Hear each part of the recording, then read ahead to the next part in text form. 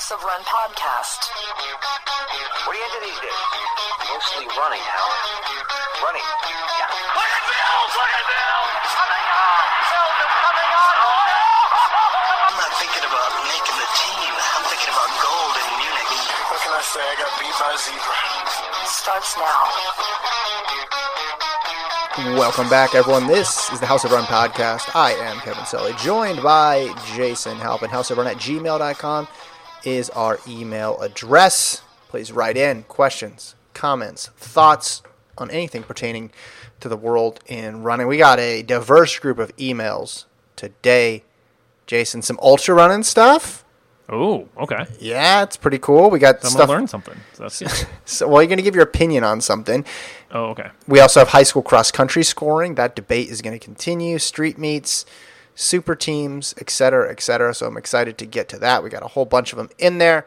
But first, we're going to do a little recap and a little bit of a preview on some of these final Diamond League meets of 2022. We are still talking about the 2022 track season. Only 3 Diamond League meets to go, guys. That's no wait, 2? I don't know. 2. 2. Yep. We got Brussels and we got the Diamond League final. Zurich. That's it. That's it. So, almost there. Listen, Lausanne, I had high hopes for. It didn't really materialize. The weather didn't help me, which was a bummer. So I'm okay with more Diamond Leagues because we haven't hit the climax of the season. I guess, you got Lyles running 1956, which is cool. Race against Norman. You got Jakob winning. But the women's 100 was really what I was looking for in Lausanne, and it was one of those that never got off the ground. Yeah, no, I agree. It was on paper, this meet was insanely loaded. And then it was a good meet that just didn't quite go nuts. Yeah, I mean, women's 100, close race. Leah Hobbs, nice, beating Jackson and Toulouse. Like, that's a nice thing to put on your resume. But, 1087, 1088, 1089, totally fine. That's just, but, in the weather era not great. Of Shelley and Fraser-Price, you just can't, you can't be throwing 10.8s out there. Well, you had Fraser-Price scratch in warm-up. Yep. Then you had Elaine Thompson-Herah false start. I didn't anticipate Thompson-Herah was going to contend for the win. Yeah. But it just takes another name out of the mix.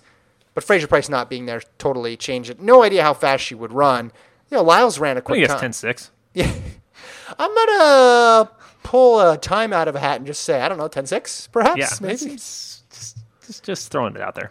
Well, other than the fact she ran 10.6 all season, yeah, there wasn't really any reason to think she'd run 10.6 here because Lyles' 19.5 was fast, but everything else was kind of time-wise. But I wouldn't argue against the rule of 10.6. And the rule of 10.6 for Shelley and Fraser-Price is a very complicated rule. It goes as follows. Get out a pen and paper. Shelley and Fraser-Price is going to run 10.6 in 2022. And then pick a fourth digit if you want. That's fine. That's but the it's going to rule. start 10.6. Yeah, that's it. So she wasn't there. Hobbs takes advantage, which is great. It was weird. Did Sharika Jackson, she didn't even lean at the line. It was a very strange race. Yeah, it was. All around. But, Hobbs gets the win. So that's a great win for her. But we really wanted to see Fraser-Price. We really want to see Fraser-Price moving forward. So to me, the most impressive, I think, run for the win, I guess you have Broadbell of Jamaica getting another win over Holloway and going 12.99. That was impressive.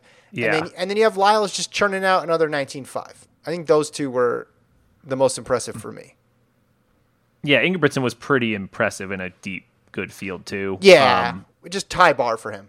Yeah, exactly. It's kind of, and I guess for Lyles, too, but you're right. The stars showed up, mainly. Fraser-Price didn't literally show up, but, the ones who ran seemed to go through. Lyles, like I said, looked great. Norman runs 19.7, really good. Don't know what happened to Knighton and Van Bley in that race. Finished way back. But, Lyles, he's just in that zone. I think I said he'd run 19.4, but still, 19.5. Mm-hmm. Nothing wrong with that. Broadbell, a little more surprising. It was weird because he started pretty well. Mm-hmm. Holloway passes him on hurdle 4. Yeah. And it was okay, this race is going to be over. And then 2 hurdles later, Broadbell passes him back. and like wins easily. And it was like, what just happened? Classic lead change in the high hurdles. Yeah, like it was. I don't know if there was strategy going on here or what. There was a lot of tactical things happening. But 12.99. I mean, that's pretty big. Yeah, and you beat Cunningham, Holloway, Parchment. I mean, that's most of the big guys right there. Yeah, no, that's all of them from where I sit. And you well, one of them just got cut from the Eagles, but outside of him, yeah, pretty much. Yeah, would Broadbell make the Eagles? Coming up after the break. Listen, he's proven himself now. You got the time that everybody wants, which is sub 13 in that race, and then you have the 2 wins over Holloway. Now that's good enough. You beat him earlier in the Continental Tour, and then you have he won Commonwealth too, which is a meet that happened, and it was a championship meet. Yeah, absolutely. No, it's showing up in a real thing. Like I said, beating Cunningham's. Like I said, was one of the most consistent hurlers this year. Finishes second again, beats Holloway. Like, this event's getting deeper and better. Yeah. So, I mean, if you're going into next year with Broadbell, Cunningham, Holloway, Hansel, Devin Allen, question mark, like that's a pretty good top 5 right there. So, I think this has, and then, Roberts too comes and goes a little bit, but like dude's run 12.9 before. So, a lot of talent there. Does Holloway have a last 2 hurdles problem? I think that's I'll hang up and listen. The only thing to surmise from this is, he's. I mean, that it was weird though, right? Because it didn't look like he hit a hurdle or something, and obviously there's so many things that go into hurdles, and if you lose maybe your timing just the tiniest bit, obviously it's going to cost you. But it just kind of looked like where I was like, wait, what's happening? Like, why? Well, this shouldn't happen. This doesn't happen in the hurdles normally, where people just go back and forth with each other. He's lost a lot this year. For relatively speaking, it hasn't been really that for his standards, which is a very high standard. I mean, this has been a pretty weak year for him, and hey, he won a freaking gold medal, so that's all that matters. But I'm a big Holloway fan. You're as big a Holloway fan as there is, and you've thrown around world record the last couple of years, and obviously he got close last year. Yeah, he's 100th off. Yeah, but since then, he hasn't had like a great performance. Well, indoors he did. You talking higher? Yeah, fine. Yeah, that's okay, fine. But no, you're right. He had a 1:12.99 this year in Monaco, and he's got 3 losses on the year. You're like, okay, well, it's only 3 losses, but he ran for him. That's Well, he's not running that much. He ran an LSU invite. Okay, that's not a deep meet. He ran in New York, lost to Devin Allen. Ran USA's, didn't run the final, so that doesn't really count. Then ran Worlds and won. Then ran in Hungary, lost to Broadbell, won in Monaco, and then and then got 3rd in Lausanne. So I'm going to count those 3 post-war championships as those all count. Those are legit. I'm going to count Worlds as legit, and then I don't count USA's because he didn't run the final. And then I'm going to count the New York meet as legit. So there's 5 legit competitions. He won 2 of them and lost 3. Yeah. Again, he won the one that we care about. Exactly. And so it's like it's ridiculous to say like disappointing season because he has the gold medal and that's literally all that matters and all that ended up that. But you just look at the 5 meets you say matter. 1306, okay, fine. 1303, good. 1312, 1299, good. 1311, and like you mentioned, 3 losses. Like that's just kind of at that point you're obviously still in the running for best in the world, especially when you win the world championships. Sure, but he's not separated himself. Like I don't know how you go into next year just going, well, Holloway's the favorite. Like maybe he is, but he's certainly not even a even money favorite.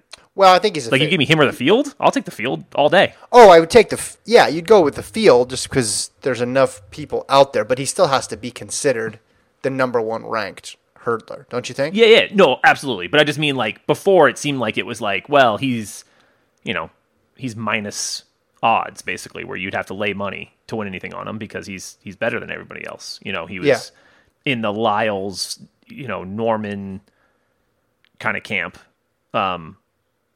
And I just don't, it doesn't seem like he's there right now.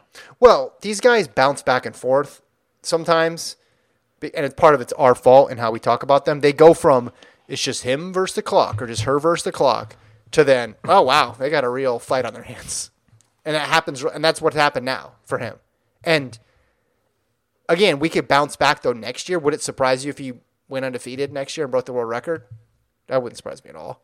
World record might a little bit, but yeah, going undefeated. I mean, last He's only year... got a PR by 2 100ths, though. Yeah, but that's also a supreme outlier. He hasn't gotten close to that time ever.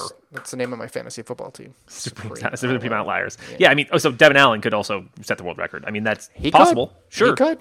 But this isn't a guy, like, again, I go back, I remember watching Merritt rip off 12 nines like they were nothing over and over and over and over. And Holloway hasn't had one season that's even in the ballpark. Just not close. And that's not to say Holloway's not amazing, because he is. Mm-hmm. Aries Merritt ran the best season I've ever seen, and ever? You know, this better than Fraser Price? I mean, for that event. Yeah, I mean, obviously. High hurdles. Men's high hurdle season. I think it's probably in the conversation with that. Absolutely, though. You know, he set the world record, and also, I don't know, he broke it. He broke that time so many times that year. Mm-hmm. Yeah, it's just, you know, and it's, like I said, it's an impossible standard almost I'm holding him to. So it seems ridiculous. But last year, he went undefeated until the Olympics, the Olympic final. He didn't lose a single race until the Olympic final last year. So I guess if you asked him, hey, would you rather do 2021 where you rip off wins over and over, you run 1281, but you get silver, or you kind of have an up and down season a little bit, you win some, you lose some, but you get the gold medal, I think he's going to take the gold medal. 100%. You're absolutely right. I just think it was just, he didn't just get beat by one guy in that field. He got third, and then wasn't Parchment right on his tail too? And he lost to a guy, this is an interesting stat, we looked this up on the FlowTrack podcast, that him and Cunningham have been racing each other since high school. And that was the first time Cunningham's beat him in either the 60 or 110 hurdles since when they were in high school, like New Balance Nationals in like 2016. Because Florida versus Florida State in college, they ran against each other quite a few times as well too. So he lost to Cunningham for the first time in 6 years. It's just interesting to me. Again, you're absolutely right about which season would he rather have, and ultimately it doesn't matter. But there's these guys who are stacking up, and to Holloway's credit, you got to run fast to beat him, and it's just these guys that are stacking up like legit times next to him. Because now you have another sub-13 guy. You have Allen, who almost matched his PR, Holloway's PR, when he ran the 1284, and then you have Cunningham now gaining strength. So this is going to be a fun event next year. Maybe it'll be like the women's high hurdles next year, where there's not one clear favorite and a bunch of people all around the same time, with the possibility of having a historically fast performance out there. Yeah, I know. Sign me up for that, please. That sounds great. I didn't think we'd talk about that race that much, but no, it kind of spun off into a different conversation. But that's Here we go. Yeah, well, when I ask the question, does he have a hurdle 9 and hurdle 10 problem? It demands a serious answer, and you provided me with that. Side note: Aries Merritt ran 12.9 6 times, and then ran 12.80. Yeah, in that same year. It's a great season. I'd say that's pretty close to a Shelley and Fraser Price year right there. That feels about right. That's tough. I need to measure it against the Fraser Price scale. So it's close-ish, you know. So at least it's in the ballpark. Women's 3,000 was exciting. Alicia Monson almost won it. Nian Saba. I think if she leans, she does. Yeah. I don't know if she just didn't see her coming or what. I mean, still impressive regardless. It's hard. Sometimes you're just so focused in it too, and it's a distance race. You just run through the line. You're not necessarily maybe thinking lean. I mean, Nian Saba just stayed so low profile the entire way, and then she went for it and got it. But Monson still beats Beatrice Chibet, Hassan, Kemboy, Cranny, Muir. I mean, she beat a whole bunch of... huge race for her. Yeah, no matter how that last little bit went, she's got to be riding really high. And yeah, she was in control the whole race. Like you mentioned, Nian Saba was, in 4th or 5th around that final turn. And I mean, I didn't think she had time to catch her when I was watching it. It just seemed like she was running out of space, but just barely gets it. But yeah, that was a really fun one. Well, I think too, you have the situation like Nian Saba coming back, right? She got hurt right before Worlds. Hasn't run in a couple months. Maybe she likes to kick. She likes to wait till the last moment anyway. Yeah. it seemed as if she was keying off the other women and not necessarily Monson. And then at the last minute, she's like, "Oh, okay, let me go and get this." I mean, might as well try this. Yeah. and just pulled it off in the most exciting way you could possibly imagine. So that was a fun one. That was I thought it was just going to become a Nian Saba versus Hassan race. So I was surprised to see it come down to the wire like that with Monson having a shot to get the win. So anything else? Femke Bol won. Yeah, when obviously if there's not certain people in that race, I mean Muhammad was, finished last, so it's not really it didn't really turn into the potential it had there. She went out hard. Muhammad was almost rabbiting the race through 300 and then just fell off. She ran in Luzerne and bounced back and ran like a 54. But it's just Bol is just like a second faster than everybody else, other than Sydney, and then a second behind Sydney. It's just a tough spot to be in. Yeah. No, for sure. Yeah, maybe a healthy Muhammad can make that an amazing race, but yeah, without that, it's definitely not the same. Camacho Quinn beat Musan, so gets a little revenge there. You got your win against Gordon, right? Yeah. I was worried because the times were slow because the weather was chilly. We bet $37 that nobody would run faster than 12:37. So Camacho Quinn got it done for me by a couple hundredths. So I win the $37 from Gordon, who thought they were going to go slower. But then afterwards, it's like, well, actually, I was right because Amusan ran slower. And I said, you didn't bet me, Amusan. Otherwise, I may not have taken the bet. You said the field. He's like, I know, but what you really meant was Amusan. I was like, no, I really meant the field, which is why I bet the field. So basically, I understand why you have a job, Jason, and why sportsbooks don't go out of business. Can lose his money and still be convinced he was right, so he'll be back for more. Exactly. He'll be the first one in line tomorrow. I didn't bet throughout Worlds, as you know. Yeah. You did some betting. Gordon obviously bet a lot of money. And I just was very specific about certain bets. Like, I made up my own bets, basically, and bet them as, like, one side because I was so confident. For example, Kipyegon. He thought Kipyegon had a chance of getting upset. I forgot even what the bet was. Miller Weibo. If I lost, I had to run an all-out 400 down the streets of Eugene. But I had no intention of actually running 400 because I knew she wasn't going to lose. And then I picked my spots.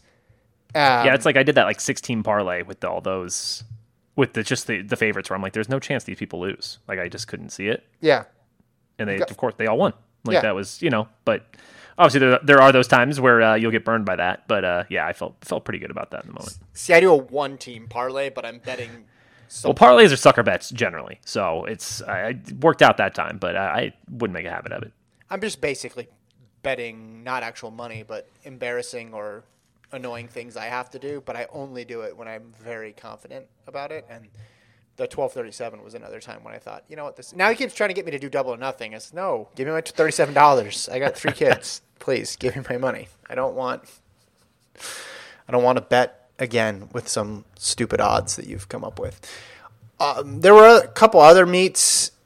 Luzerne Continental Tour was Tuesday. Weather there was bad too. Yeah. Rain, headwind. Bracy wins 12-17 to 12-18 over Omanyala. 10-17, right? Sorry, 10-17. Omanyala. Not that windy. There was wind the other direction. Knighton was in the B100 and ran 10:26. Nagoose won the men's 1500. Broadbell. Wait, did we talk about Broadbell winning both of these races? We did not mention this one from the beginning. So, yeah. Sorry. Yeah, he won again. 13:36. Good run for him. Women's side of things, the big story was Richardson coming back after not running since USA's and gets the win. She beat Elaine Thompson-Herah 11:29 to 11:30 into a minus 2.0. Said it once recently, I'll say it again. I have no idea what to expect from her in any given race. I've sort of given up trying to predict what's going to happen because it could be anything. Like everything is on the table when she runs. So I guess I'm not surprised by this result. She's scheduled to run in Brussels on Friday. That field is much tougher. Again, anything is on the table there, I would say, except for beating Shelley and Fraser-Price. I don't think that's on the table, but everything else is on the table. Yeah, I think that's more than fair. I mean, in this, obviously everyone was slow, so I'm not taking too much away from 11:29, but I'm also not taking too much away from beating Elaine Thompson, who's just, hasn't had her best year. She obviously was still, she still medaled at Worlds, but she's looked not even as good since then. So I don't really care what the win calculator or anything says about this, but you're right. I think it's just kind of like, okay, this is good because it's better to win this race and beat Elaine Thompson and Kim Bungie and et cetera than to lose it. But yeah, I just don't know what this actually tells me. But yeah, it'll be interesting to see her keep running. I just hope she can keep running, and she's still crazy young and crazy talented. So yeah, and there's also the difference of people who've kept running versus someone who's had time off, and sometimes they can be a disadvantage for the person who's had time. Like last year when she was suspended, right? She came back and wasn't as fast as before. But it's just her and Thompson have had just such different seasons in terms of how many races they've done. And then you look at Solera Barnes, got third for the U.S., went to USC athlete. Prandini, who's had some high points to the season, but also had some disappointing performances as well too. Ahore's in there. You mentioned Kambunji. Like the Brussels race is much different. The Brussels race is a lot of people who are really sharp still, or appear to be still sharp. Now again, they could fall off the cliff at any time just because the season's been going on for a while. But with Fraser-Price and Jackson and Aaliyah Hobbs, who just won, and Toulouse, who ran the 10-7 in Monaco, that represents a good chunk of people who are still running fast this late in the season. Yeah, no, I totally agree. It'll be a much better kind of measuring stick. And yeah, she's not going to win because she's not going to beat Shelley and Fraser-Price. But like if she could stick her nose in there and get, if she runs 10-8, like that's a huge step in the right direction. But it's obviously consistency, like you said with her. It's just hard to predict. Yeah, you want to see it again in a championship race, and you want to see it at a world or Olympic final is where you want to see whether or not she's able to run at that level. But I had thought she wasn't going to run anymore this year. She posted a thing on Twitter basically saying, I'm just here so I don't get fined. So like clearly, you got to hit that minimum race requirement. I'm assuming that's what that's referencing, right? Right. Like they have to compete a certain amount of time. So, hey, go to Europe, run there, run in Brussels. Don't know the exact terms of people's contracts, but she was in a way downplaying expectations about how good she would be. But the win is, you take the win. That's it. At this point in the You career. take wins when you get them. You take the win, and it's just, I guess, a confidence boost. But I don't think anybody's going to be like, oh, yeah, what you do in late August and September when the World Championships was, how far are we on from that? A month, 6 weeks or something? It's just, it's just tough to know for sure. Now, Brussels will be different, though. So by the time people listen to this pod, maybe something's totally changed. But speaking of Brussels, do you want to jump in and start chatting about that meet? Oh, first, let's play the song. Can we play the song? Oh, yes. Diamond League song for the penultimate time of 2022. Then they kept the 5,000. What was that weird thing they did with field events? Got NBC Sports Gold to watch live. Bummer cause it doesn't work most of the time. Fantasy League, is that still a thing? I probably would remember 3 meets of 14. Every 200 has Aaron Brown, even though you couldn't pick him out of a crowd. This is the Diamond League. All right, do you want to start with you always have a good synopsis of what's going on in these meets. Do I? Oh, wow. Awesome. Yeah, you got your secret notes, and you're like, so-and-so's racing so-and-so, and El Bacali is racing Kipruchu, and the women's 200. I misread these for sure. Yeah, I actually did another little fan odds write-up for FanHub TF, so check that out. It'll be posted when this is. So, yeah, they'll probably do a contest again, too, so maybe win some gift card or something like that. Yeah. So what sticks out is the question. First of all, hilarious. The final event of this meet is the men's 800. So Not joking. That's the one right before the fireworks. Literal fireworks is on the schedule. Fireworks is on the schedule. I love how men's 800 is right before it. So, and the men's 800. I mean, why am I starting with men's 800? It has what are you pretty doing, much man? everybody you'd want to have in this men's 800. What does that mean? David Rudisha? Yes, like you need that, but it's I mean it's got pretty much most of the World Championship final along with Jake Whiteman in there. It's gonna be a mess, but I just thought that was hilarious that was kind of the lead off. Men's 2, no Lyles. You got Knighton, you got Richards, you got Famblay. I don't know. I'm still holding out hope that Knighton does one more really cool thing before this season ends. And with Richards and Famblay, you got a bunch of guys who can run 19.7, 19.8, and then Mena's in there too, who ripped off that 19.6 out of nowhere. Yeah. So I didn't know what fully to expect there, but that'll be fun. Whoa, that'll be fun. Like I said, women's 100, the highlight. I mean, we already mentioned it, but Fraser Price, that's probably my number one thing to watch. Good men's 5K and women's 15. Men's 5K has got like Krop, Chalimo, Kajelka, Kip Career, Fisher, McSwain. So always fun to get like a good fast 5K. And then women's 15, you got Muir, Hailu, and Baye, Sinclair Johnson, McLean, Hull.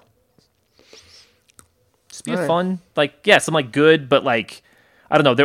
Like definitely on paper, Lausanne was a more loaded meet outside of the women's 100, which didn't pan out the way we'd hoped. But this, like, you've got some, and Dos Santos is running the 400 hurdles. Got some odds just on what time he's going to run because he's obviously going to win that race. I don't know. Did I miss something? Did anything stick out to you? With Dos Santos, I just wish Warholm was there. We just saw him at Euros. Sure. Yeah, he looked pretty good at Euros too. Yeah, so. Why not? Why can't we get that?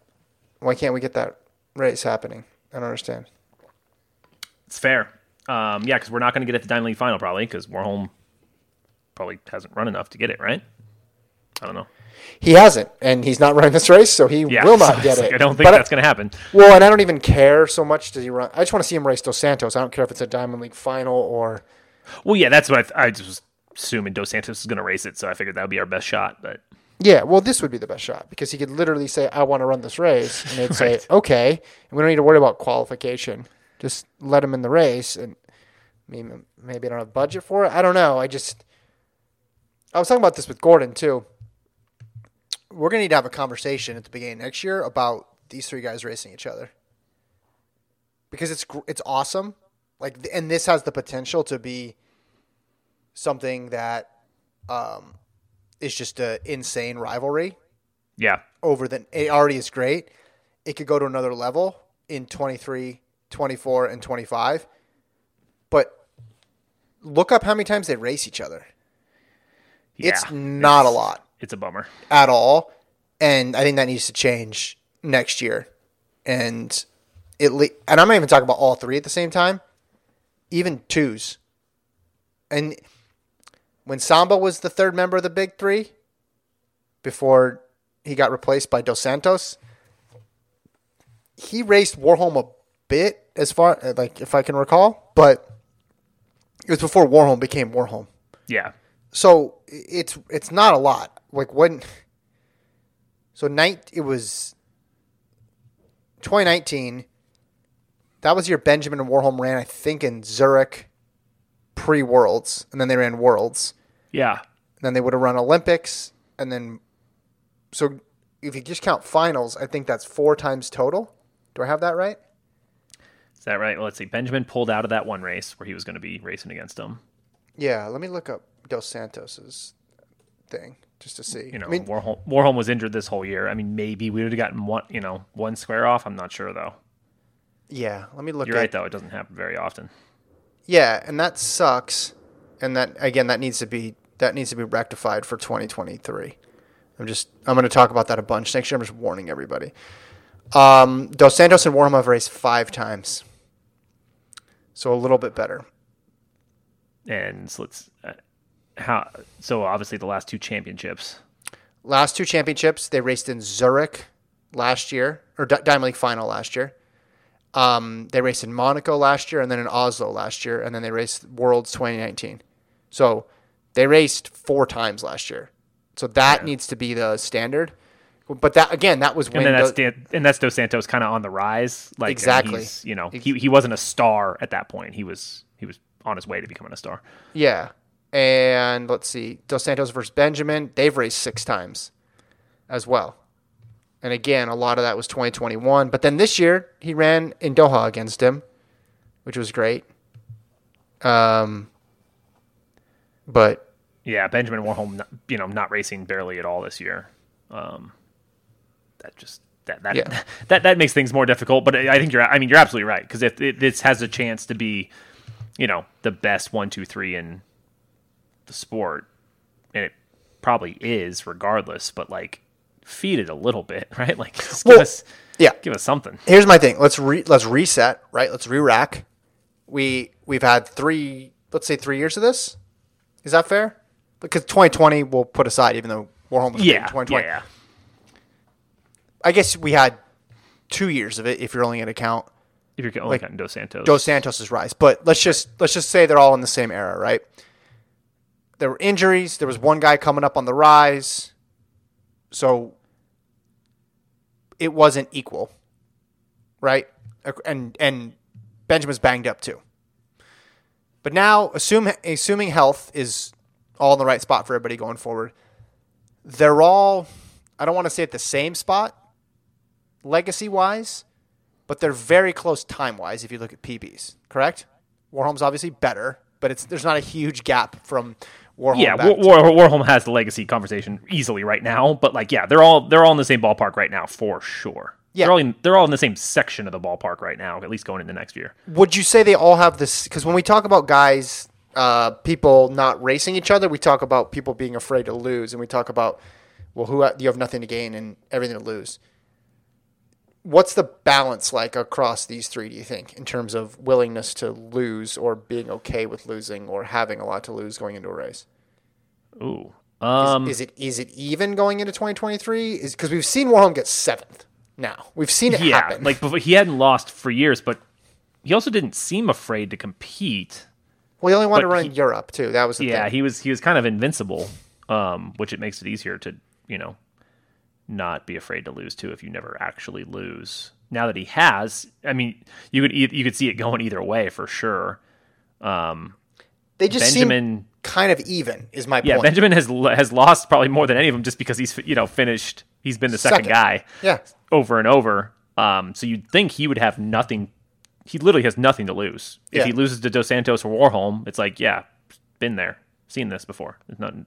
So I don't know. It's a good point. I don't know if any of them, Dos Santos.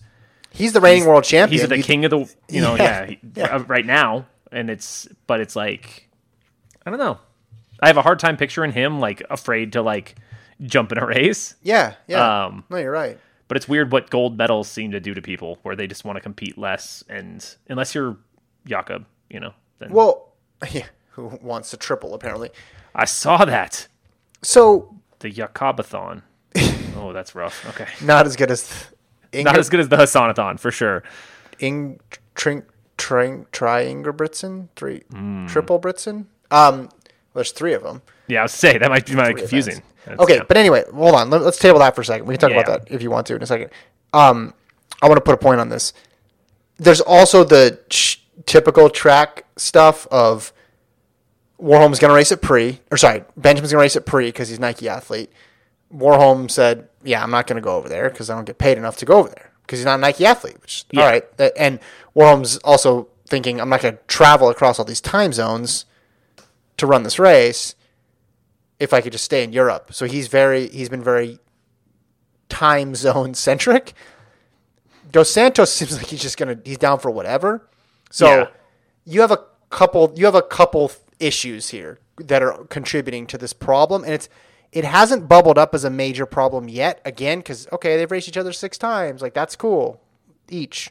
Or what do we say with Benjamin and Warholm? We think 4 times. So it's it hasn't stuck out as this glaring issue yet, but I think the problem exists. It's sitting there on the horizon for 2023 of a lot of games and them not racing each other. And I preemptively want to say I don't like it. Stop it. Cut it out. I agree. I think you're absolutely right.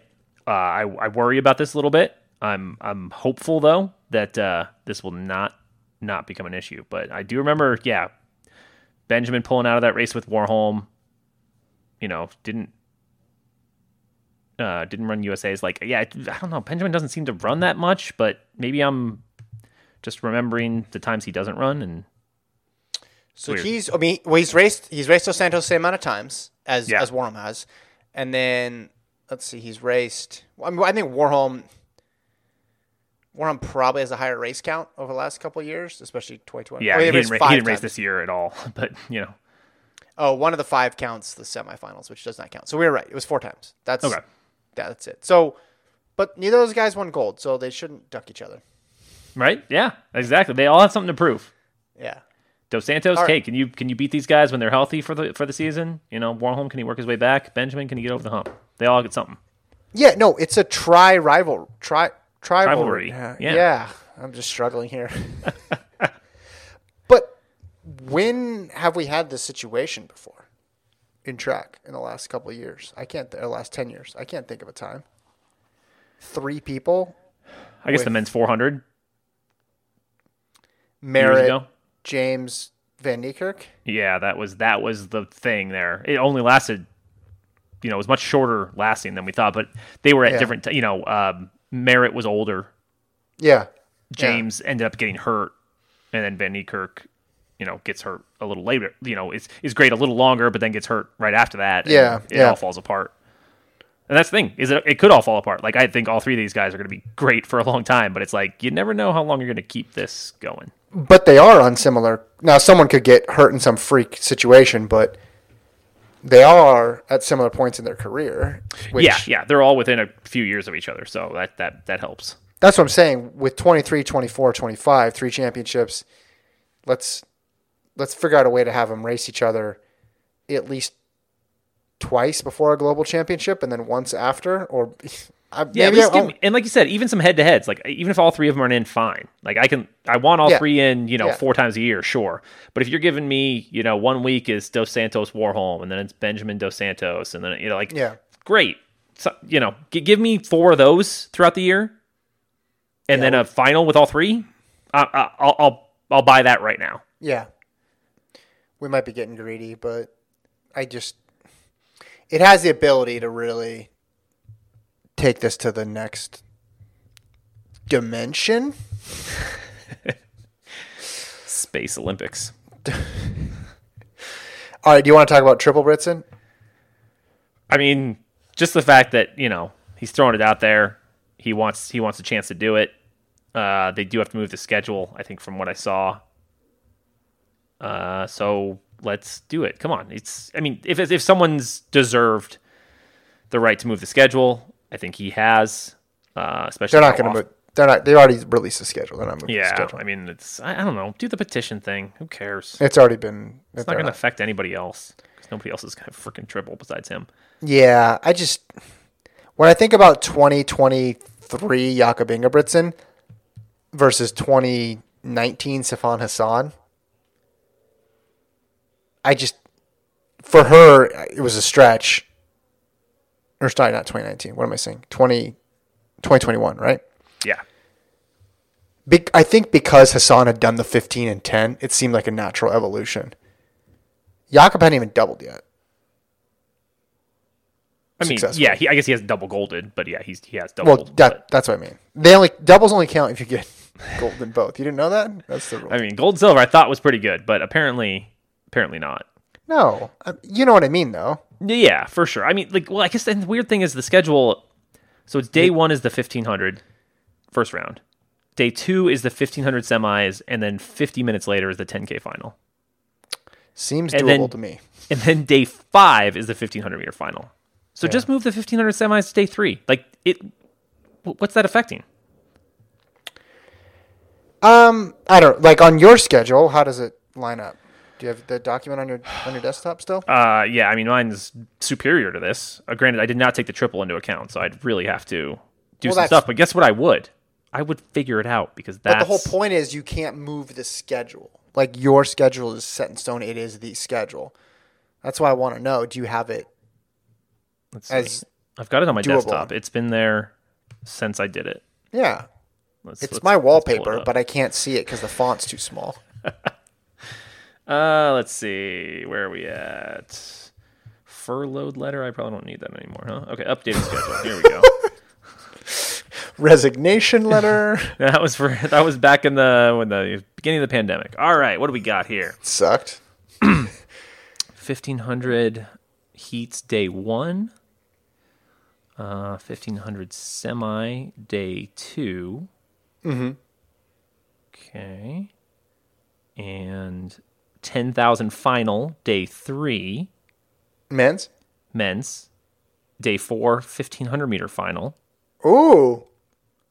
Jason, you son of a bitch, you did it again. And then he's got till day 7 for the heats of the men's 5K. So he'd go 15, 15, 10K, 15. Yeah. So that's a tough turnaround. It's a 24-hour really final to one, but yeah. Doable. And guess what? If you're doing the Hassanathon or the Yakabathon, you got to earn it.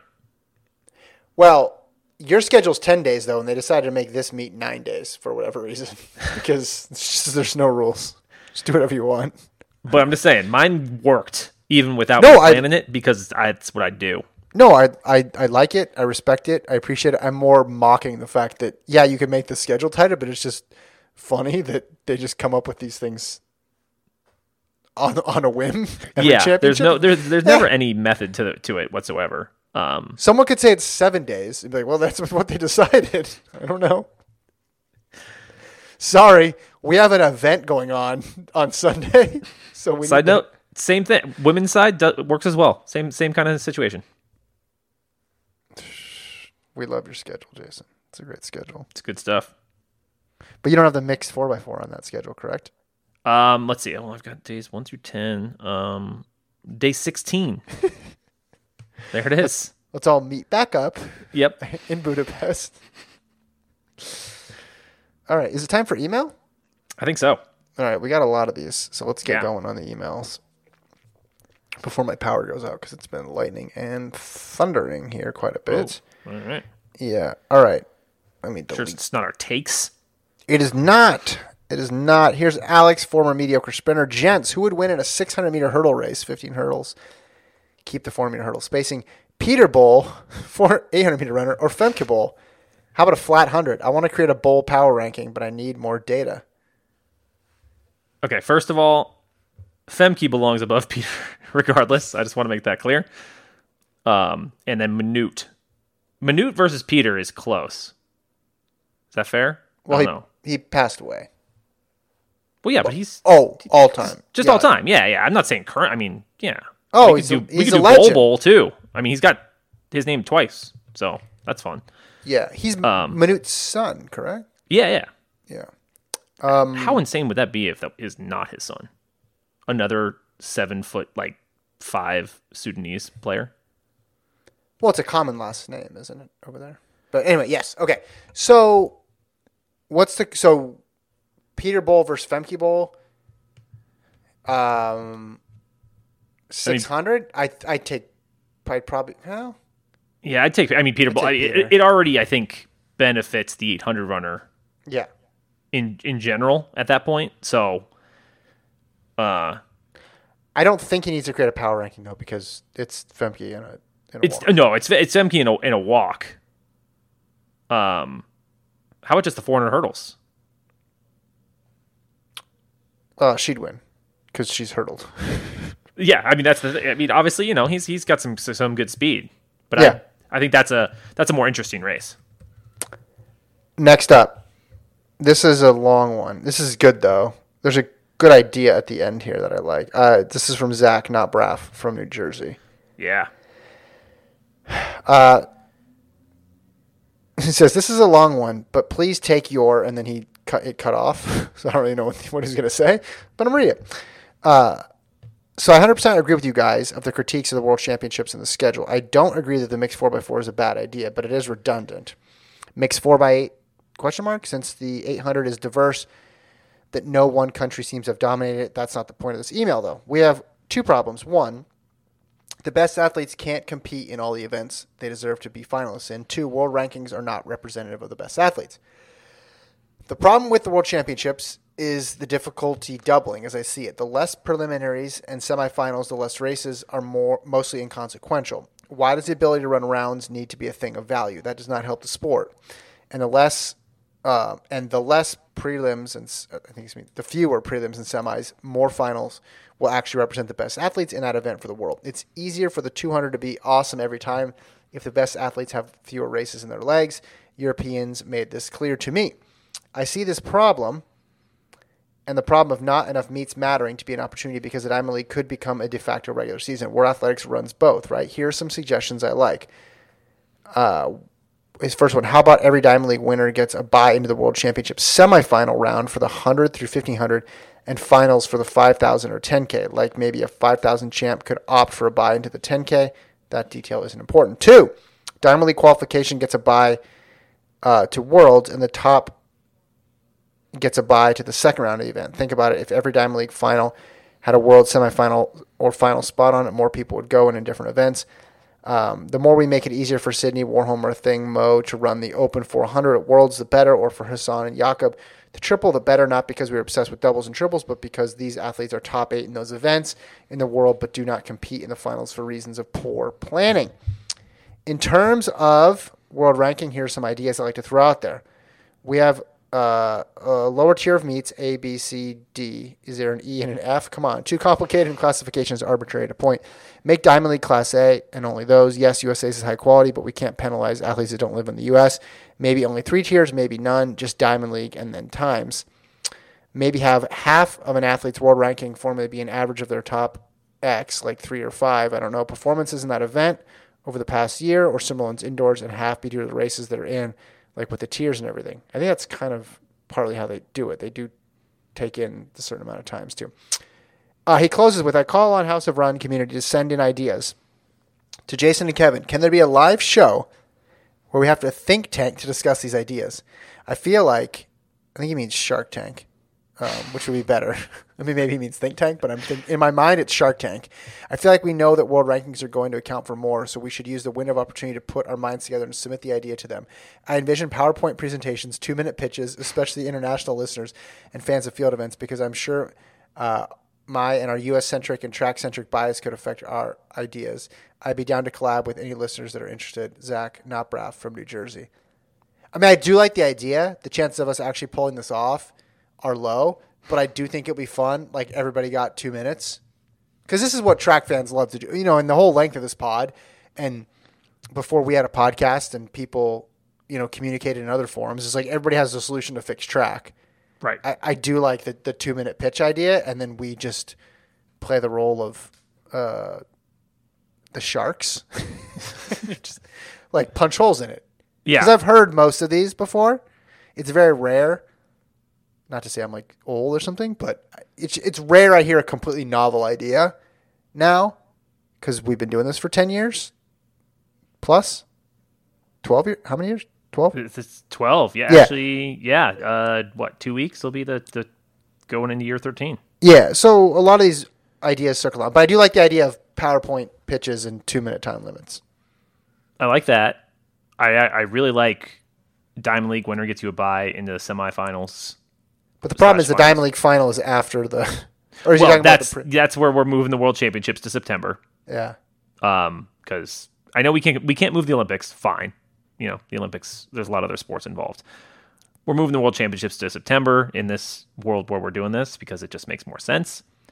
So then you have, all these Diamond League buys, and guess what? That should be. And then it also incentivizes running in Diamond Leagues, which is something we want. Or, and / making the world rankings a much better system. Yeah. And then rewarding that. Yeah. No, I agree with you. The problem is, if you were to sum up a lot of tracks issues into one statement, it's just the incentives are not for collaboration. And this would require a lot of collaboration. For sure. between athletes and cities that host these meets and the different event groups and the governing bodies.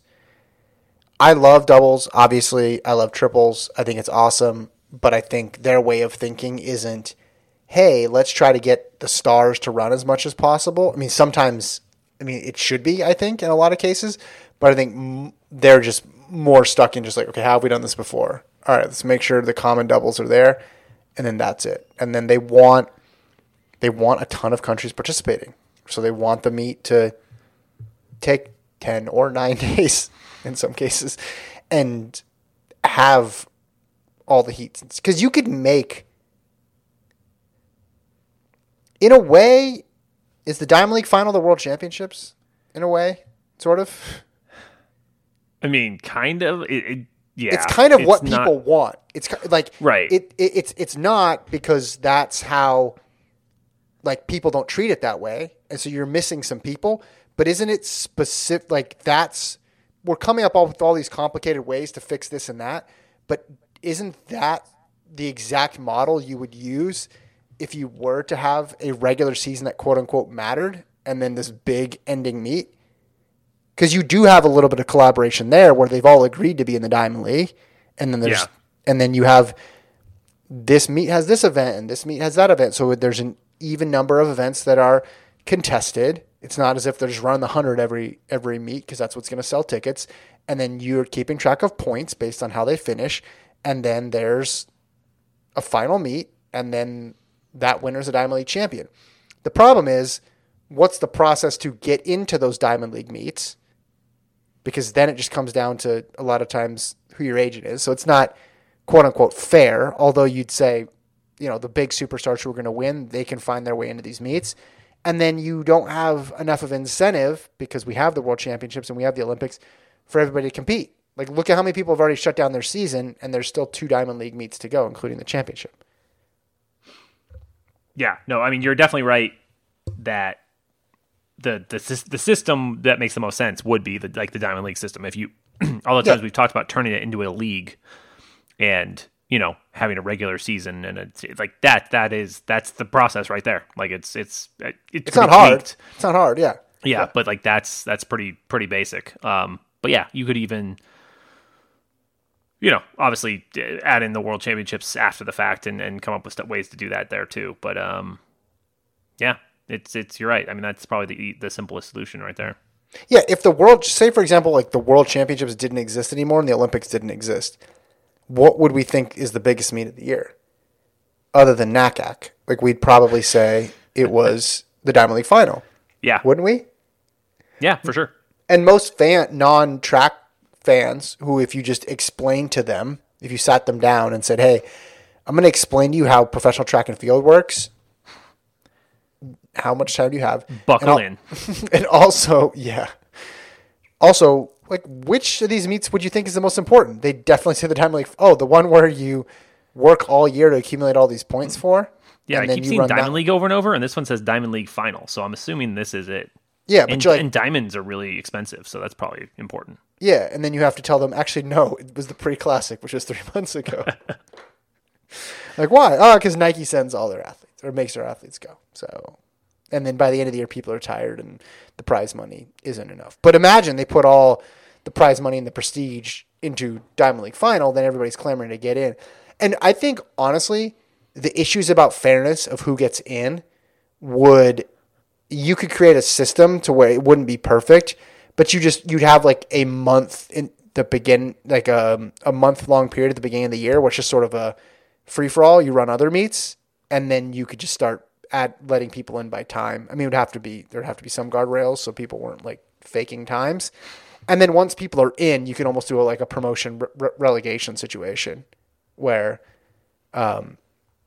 you keep, if you're in that top 5 or something, like you get to stay in the Diamond League, and then they move, you could move people up based on, you could use the ranking system or something like that where they'd move back in. Or you just say it's up to individual meet directors and create some sort of transparency about who gets invited. But, that would be the one hurdle if you're trying to make a completely fair system. because there's not enough lanes on the track, right? Right. Yeah, for sure. I guess you could do. This would be annoying, but you could put make the meet 2 days and then have a round in front of it, right? And then That's that way you're picking the top 16 in these lane races. I don't know. Anyway, I like the idea. I like the idea of the pitch though. It's interesting. Okay. Next up, this is not from me, but it is from Kevin. A likely story. It's about ultramarathoning, and there's some takes in here that I think are funny, but it's not my burner. This is Kevin, formerly from Akron, now from Maine. Oh, drink. You ever been to Maine, Jason? I've not. Beautiful state. So East Coast. By next week, I will have at least been to one East Coast state. Wait, what are you considering the East Coast? I mean, North Carolina is on the East Coast, right? Yeah, I guess it touches It's on the water. the eastern coast of the country. Yeah. That's not East Coast. I really don't know what is. I think. Well, no, you're. Well, do people call Florida the East Coast? I don't know. Florida people, let us know. I mean, it is. Whether you call it that or not, I'm going to just say you're on the East Coast. Yeah, no, you are. Yes, geographically you are on it. I'm just saying colloquially. I can't say that word. Are you thinking Northeast? Is that where your mind goes with the East Coast? Yeah, I think it would go there. But you're 100% right. It touches the water. I'm happy for you. North Carolina's a cool state too. All right. Yeah. This is Kevin. I just finished watching the 2022 broadcast of the UTMB. And as someone who only occasionally pays attention to ultra races with no relevant knowledge of the sport, I thought I'd share my analysis. Number one, Kilian Jornet won for the 5th time or something, and the commentators kept referring to him as one of the greatest athletes of all time. Have they not heard of the Kansas City Royals fans? 2, Kilian broke the course record and went under 20 hours for the first time in history. The commentators compared this achievement to breaking 4 minutes in the mile because people thought it could never be done. They clearly don't listen to the songs on the podcast, so here's my bold prediction. By 2030, there will be 10 U.S. high school boys per year breaking 20 hours in UTMB. 3, good. Would Sydney run UTMB faster or slower with hurdles along the mountain passes? 4, how fast could LeBron run a 107-miler? 5, in all seriousness, every time I pay attention to an ultra, I'm even more convinced that Kipchoge would demolish any of these guys, including Kilian Jornet, and that the elite end of the sport is propped up by lack of participation for most of the world, just like swimming. Whoa, broadside swimming there. That is Kevin. Okay, so I appreciate the recap. The ultra fans out there, they're not going to like it. It's just I watched some clips from this. It's just a different sport. I mean, it really is. When you're talking about how long they're out there and the terrain that they're going through, it's different. Now, if it's one of these, if you're talking about an elite marathoner and they're running a super long race and it's on a flat road, to me, yeah, it wouldn't take long for those elite distance athletes, those elite endurance athletes to catch up. But once you put the thing, on these mountain passes, it gets a little bit more challenging to forecast. Now, as someone this is my personal preference. I don't like, there's certain sports that's just I'm not going to get into, right? I'm never going to get into UFC. Yeah. It's too violent for me. I'm not judging anybody who likes it. It's just not my thing. Totally not my thing. And then, of course, with some sports, you just have arbitrary reasons for why you don't like this or like that. When I read the recaps from a lot of these ultras, there's just way too much emphasis on food for a sporting event for me. It's just and then their fueling went all wrong and they lost 19 minutes in the next mile or something like that. And it's just because the fueling was off. Now, I know you're going to say marathons, they're taking fluids, they're taking carbs, they're taking stuff throughout. To me, that's at the far extreme. That's as much as I want to hear about food and fueling in an athletic event. And I'm not judging anybody. I think we do that too much. If you like what you like, that's awesome. Obviously, this stuff's very popular. Saw the clips all over social media of him finishing, and tremendous athlete. Not taking anything away, but just for me, it would be difficult to get into it for a couple reasons, and that would be one of them. Yeah, I think that's fair. I like I said, I respect the hell out of ultra marathoners because, like, my God, like how do you do that? It seems impossible. I said, it does seem like almost more of a survival sport than a racing sport. Yeah. But even then, like, it's amazing how fast they are. So yeah, I agree. I also, I guess maybe part of my issue would be really hard for me to watch a 20-hour race. I would have to refuel multiple times, and if that goes poorly, I'm not going to be able to finish this. But it's longer than The Irishman. Is that still? Are people still making those jokes? I don't think I'd heard one in a while, but I love that it got made. It was really good. How long was that? Wasn't it like 4.5 hours or something? I actually never saw it. Neither did I. But oh wow! So I'm on his page right now. Kilian Jornet. Yeah. He's been winning stuff since 2006. Yeah. So it's really impressive. See, Mount Everest is on here. Jornet summited. Did we talk about this before? Maybe, I don't know. Summited Mount Everest at midnight local time on May 22nd, 2017, climbing without some supplemental oxygen. He reached the top in 26 hours from base camp. On May 27th, so 5 days later, he reached the summit again from advanced base camp in 17 hours, about 15-20 minutes slower than the records from this camp set by Hans Kammerlander and Christian Stangl. Yeah, I think what did you use? Extreme sport, adventure sport? Yeah, it's just different, and again, it's people could be like, oh well, the marathon is at the extreme end. It's just there's certain sports that the participation base isn't going to be as big because it's just you get to a certain point where people aren't going to be able to be exposed to that sport. Yeah, so, most people can't do a marathon. Almost everyone can't do these. Yeah, I mean, logistically, it would be difficult. So if everybody, and I don't want to get into the whole, like, is it a sport? Is it not a sport? I think that's sort of a tired conversation. Sure, it's a sport. I don't. Yeah, no any reason against that, but it's just completely bonkers to me. Yeah. I mean, it just when you push those outer limits, you're going to get fewer people competing in it. Now, do I think there's a whole group of people who are like amazing endurance athletes that aren't really competing in these things? And does my mind wonder what would happen if they were there? Absolutely. And again, 50Ks, which according to our ultra friends aren't real ultras, I think it's obviously no question. You're only running 8 more K than a marathon. Like, yeah. Kipchoge is rolling in that. 100K, okay. Like, again, to me, a lot of this too is about the terrain in which you're running. Because I feel like if it's 100K on the road, Kipchoge could do a 50K, take a nap, and then get rolling and be okay. Yes. But then climbing Everest is a different one. I'm not going to necessarily say Kipchoge would be great at that. I honestly don't know.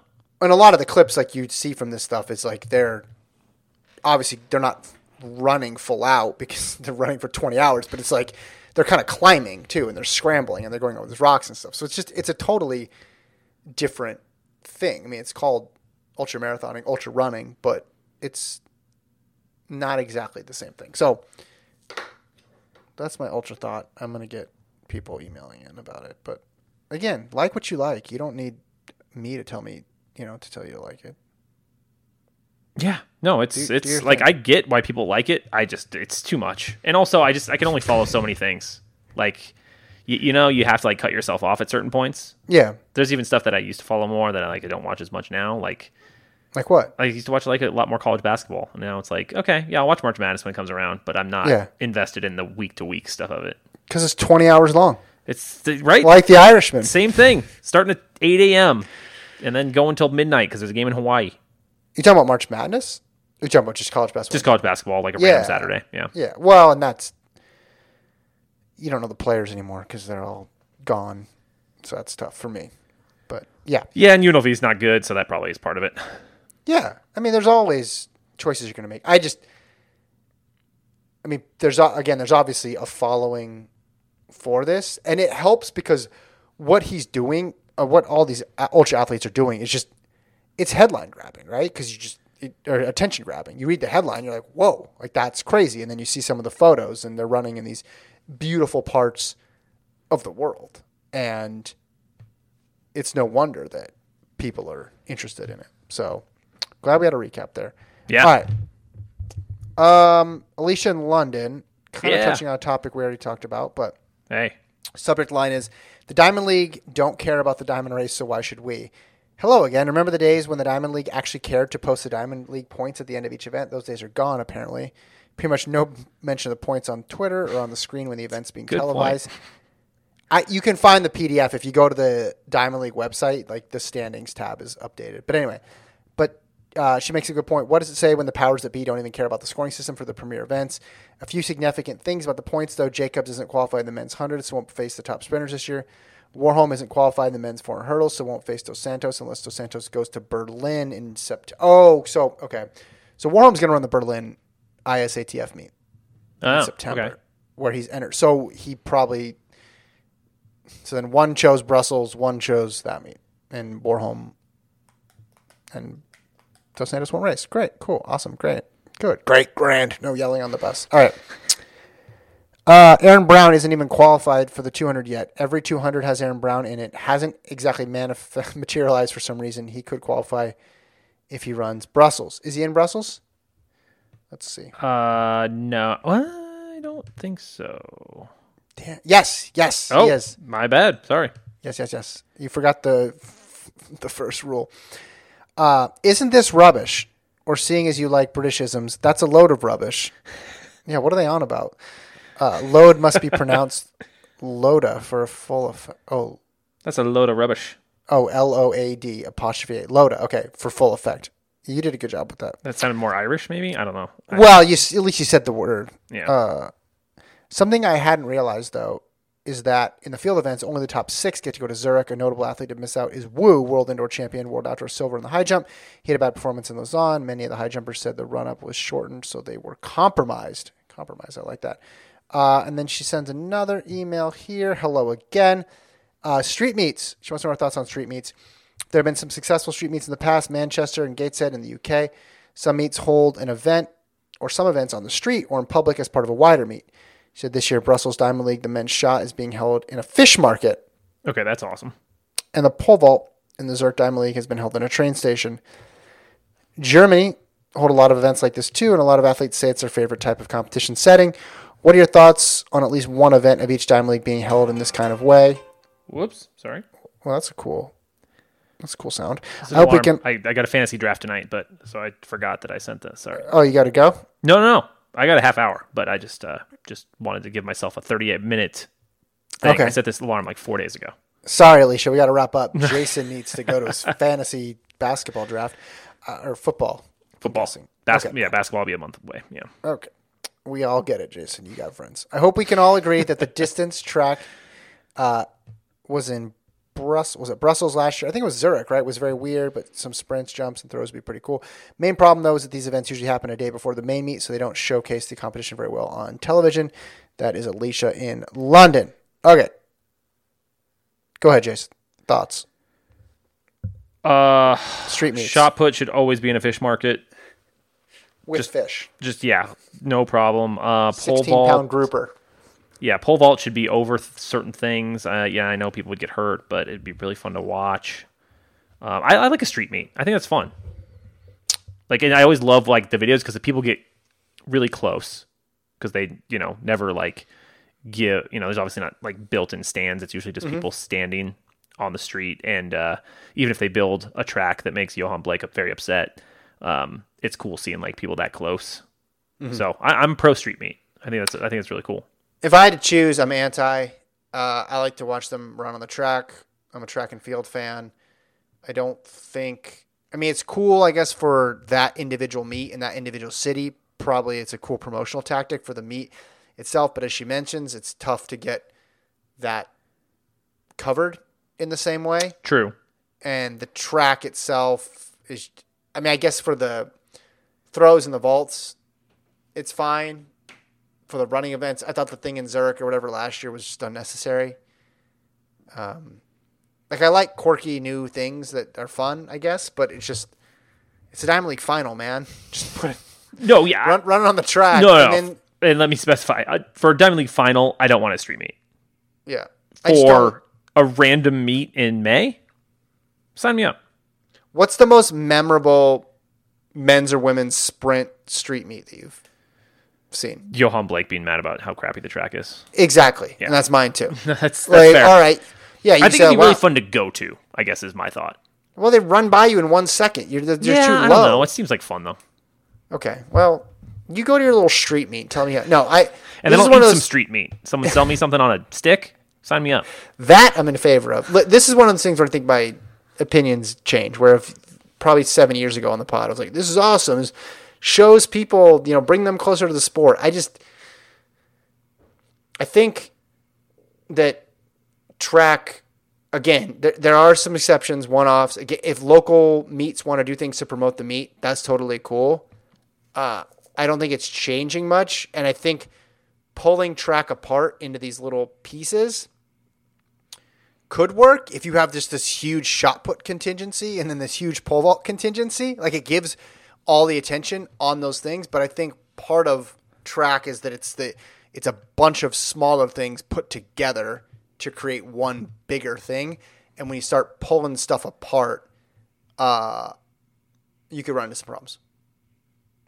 The aesthetics, though, I will say, are kind of cool. Like, the photos are always cool. Yeah. Yeah, that's the thing. I feel like it would be fun. You get in there, you get down there, you're having a beer, you're eating some street meat, someone runs by you really fast, you're just having a good time. No, and if you're an athlete, I totally see how it could be fun, except if you're Johan Blake complaining about the track. Yeah, if the track's really terrible, I get it. But yeah, for running events, it's just, if you said, they're going to run 100 on the street versus 100 on a track, I'm always going to put more value on the race that's on an actual track. Yeah, I'm not going to take too much value away from the street meet in general. Like, it's more, obviously it's a spectacle. I would. Shot's cool. And then the winner throws a fish at the end. Well, real far. That I like. That's fun. Come on. That's got to be a good time. Field event stuff, especially throws, I'll put more into. But running events, it's just the straight 150. It's like awesome. Bolt ran fast. Okay. Right. Liam. Yes. In Shetland. Absolutely. I, for one, welcome our new Liam overlords. This is a reference to last week when we were talking about the most popular baby names. And look forward to a time when, despite having a not that uncommon name, I don't have to frequently clarify like Gallagher or Neeson. On the basis that I can't think of any Liam in high-level athletics, I'm now wondering of how many theoretical medals at a World Championship or Olympics a House of Run Extended Universe team could win. That is to say, athletes who share first names with House of Run hosts or correspondents. We'd be well set in the men's 200, and we have a Laura to get a 1500-meter medal. Who else? I would give a Scooter good odds in most races. Do we have a Shelley or an Anne that listens? Do we have a Safan? Do we have a Faith? Do we have a Fred? Who else do we need? Shawnee, if you're out there, email. Yeah. If you're, if you got one, a Jakob, and we've got to have some Jacobs. Yeah, that would cover a lot. Yeah. You get Kip Limo, and you'd get Whiteman too. Jake, I guess. Joshua's. We got some Joshes out there. All right. Yeah, we had a couple Jakes in the history here. We had a Jacob. We need a Marshall because he wrote in. That's true.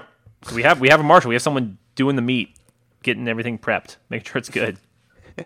We're having a big beard. All right.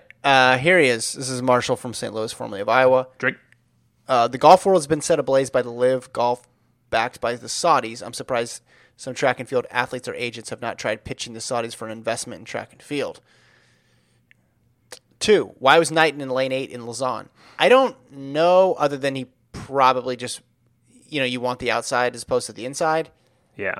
Smoother curve. I'm not sure. Lyles, I'm assuming, got first pick, and then they went from there. 3, given the number of championships this summer, I've noticed during 4x4 exchanges, the athletes about to receive the baton never move down into lane 1 as their runners approaching, and other teams have left, i.e. the third place team is standing in lane 3 waiting for their teammate to run out to them. And why does the runner with the baton accept this? I vividly remember losing my mind and screaming at my teammate to move down to lane 1 as I approached him in high school because I had no desire to run the extra distance. Doesn't the athlete know that if they start in lane 1, they don't have to run as far? I think they have to stay put. I think they set them based on where they are with 200 to go.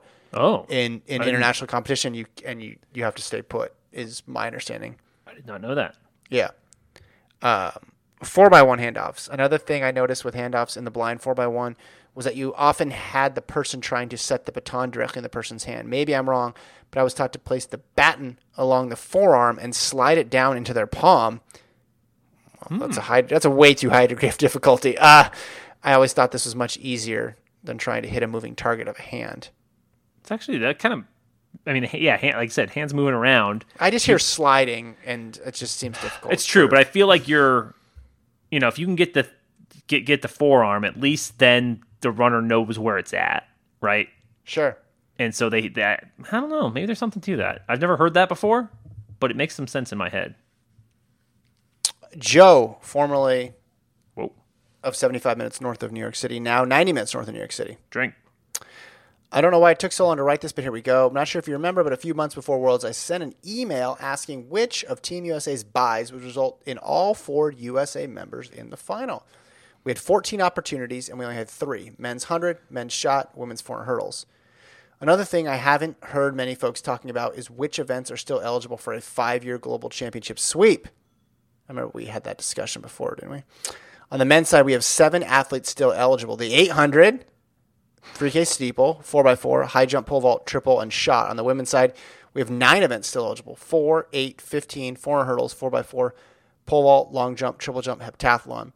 With Miller Weibo leaving the 400 and the rumors surrounding McLaughlin changing events, which events do you think have the best chance of making it the next 3 years?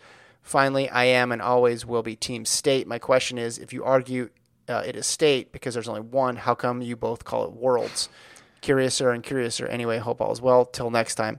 The reason it's Worlds is, well, do you believe we're alone, Joe? Yeah, no. The States and Worlds argument. There's really no real logic behind it. It's just kind of the way it is. It's just State and it's. We had an explanation for this before. I don't remember what it was. Yeah, I mean, I know he's a States guy, which I respect it. I don't think people are crazy who are States, but I'm a State guy. Don't think I'm crazy, but okay.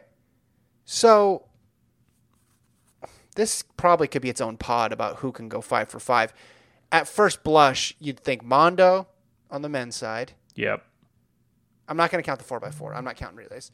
And then on the women's side, I'd say Kipyegon, because I do think Sydney will opt out of the 400 hurdles at some point in the next 3 years. Yeah, I think you're right. I think that's likely. Yeah, Mondo's obviously a great poll because it's hard to bet against. I mean, he's not going to go to another event. What's he going to do? What's he going to do? Are you doubting him? Go to another event? Yeah, yeah, I'm just kidding. I am doubting him 100%. Yeah, man, who else is eligible? Well, I just read them. Yeah. You just sent them. What do you mean? I'm just thinking. So, okay. So we go through it. Men said 800. No. No. 3 steeple. Possible, I guess. 4x4, we're not counting. High jump, pole vault, triple, and shot. I mean, Krauser maybe. Yeah. But he just lost to Kovacs. He's beatable, obviously. Barshim. It's Mondo. Mondo. Oh, and Mo, I think. Yeah. Well, I'm talking about the men. No, I know, but I'm just looking at this next thing. You said Kipyegon, but we didn't mention a thing Mo, did we? Yeah. I think Kipyegon has a better chance than Mo. Yes, I think so. Rojas. Those would be my 3. My 4 would be Mo, Kipyegon, Rojas, Mondo would be my 4 that I think. Would you give those 4 all a better than 50% chance? No. Wait, who would you give a better than 50% chance? Mondo, for sure. I don't see, unless he's hurt, any way that he loses. Yeah, it's a big ask because he's still got 3 to go. I think Mo's incredible, but there's Keely's right there. Could she get her one of the next 3 times? Well, Mora too. Yeah. Yeah, 100%. Rojas is 26. Rojas would be close to a 50% chance for me. Mm-hmm. I think she'd be maybe the next highest one. Mm-hmm. And then Emmanuel Career. No. I think you're right. I think It would be hilarious if it ends up being Career Emmanuel just does it. He does just nothing during the regular season and just keeps winning golds. It would be amazing if that's the case. All right, last one. Ready? Yeah. And then you got to go to your fantasy draft here. This is from Charles, California. Yeah. Thanks to a listener who brought up Malcolm Gladwell's proposal to expand cross-country scoring to 20 runners rather than 5. Hearing responses, I'm finding that folks agreed with more runners participating in scoring, but found fault in the logistics of putting 20 athletes on the line. As a high school cross-country coach of 130 strong San Francisco Bay Area team, that's a big team. I also saw great value in having more than 15 boys and girls score in our league meets. The coaching staff brainstormed a bit and came up with this variation that I wanted to bounce off you. At the conclusion of a league meet, all girls on each team, from the fastest varsity kid to the slowest freshman, will have their times averaged. We run 3 races per gender, but all run the same course and distance, boys too. Then all schools' average is shown in order for the additional score. Traditional 5-deep scoring is not changed. By using an average, team size is not a factor. Our league teams don't cut, so all have a similar spread from our fastest slow runners. I'm pitching the 14 coaches in the league. He has a big team and a big league. 14 coaches in the league that we try this out this season and maybe add cumulative points for a season total and awards next year. Your thoughts? That is Charles. Thanks for writing in. Yeah. Thanks everybody who wrote in, by the way. Yeah, if you want to do this in addition to what you're already doing, that's kind of where I'm at. Traditional scoring, sure, go for it. It's sad to say, but there would be like some incentive if people are really competitive about it to be like, hey, person who just started running with the team and runs 35 minutes in a 5K. Yeah, we're gonna sit you out for this one. You sure you want to go? Like that would be unfortunate and would be against the spirit of cross country. But yeah, it would be a fun thing to add, another way to look at it. It's just and I understand now why the people who like this idea, why they do that, because there's 120 kids on his team. Yeah. Or 130 kids on his team. Sorry to the 10 I just cut. You're back on the team. You're back on the team. But I mean, I coached, when I coached, like we had to work our ass off just to get to 30 kids on our team. I was super proud when we got to 30.